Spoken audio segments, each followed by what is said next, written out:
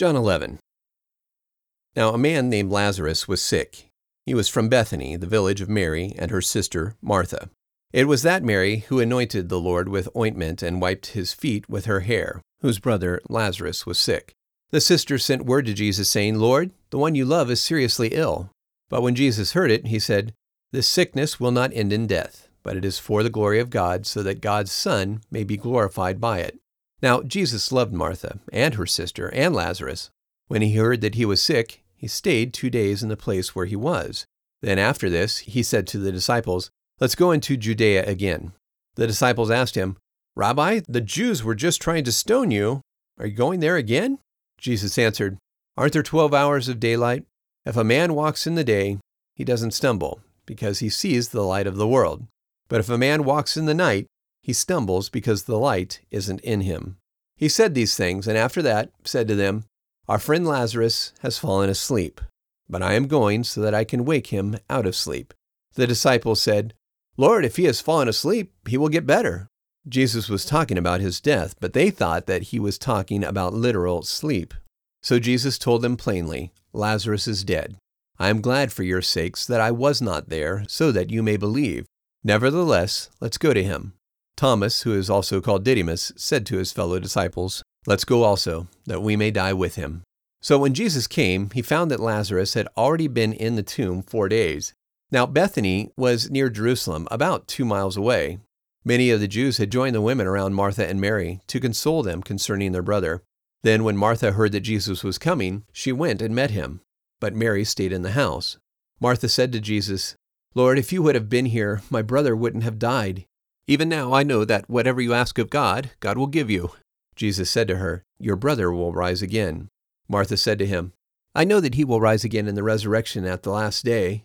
Jesus said to her, "I am the resurrection and the life. He who believes in me will still live, even if he dies. Whoever lives and believes in me will never die. Do you believe this?" She said to him, "Yes, Lord, I have come to believe that you are the Christ, God's Son, he who comes into the world." After she said this, she went back and called her sister Mary secretly, saying, "The teacher is here and is calling you." When Mary heard this, she got up quickly and went to him.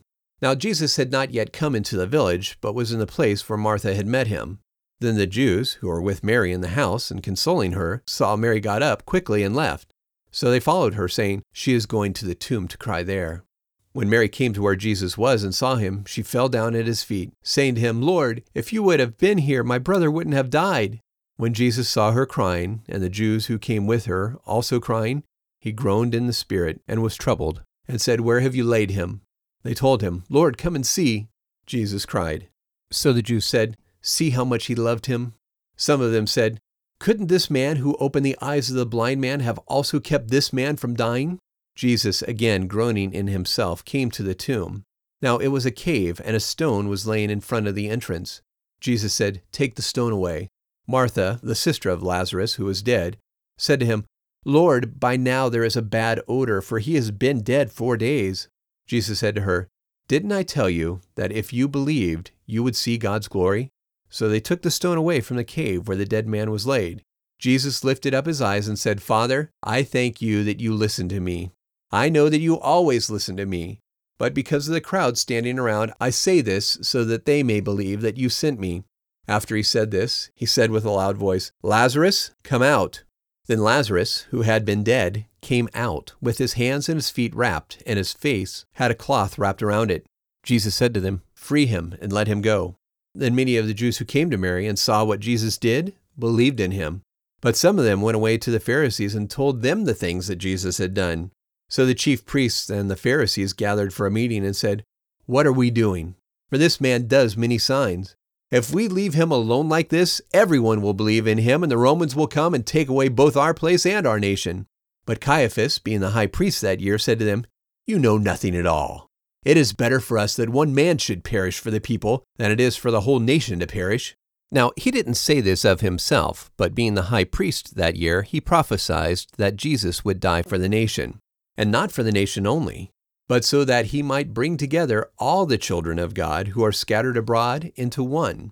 So from that day forward they plotted how they might put him to death.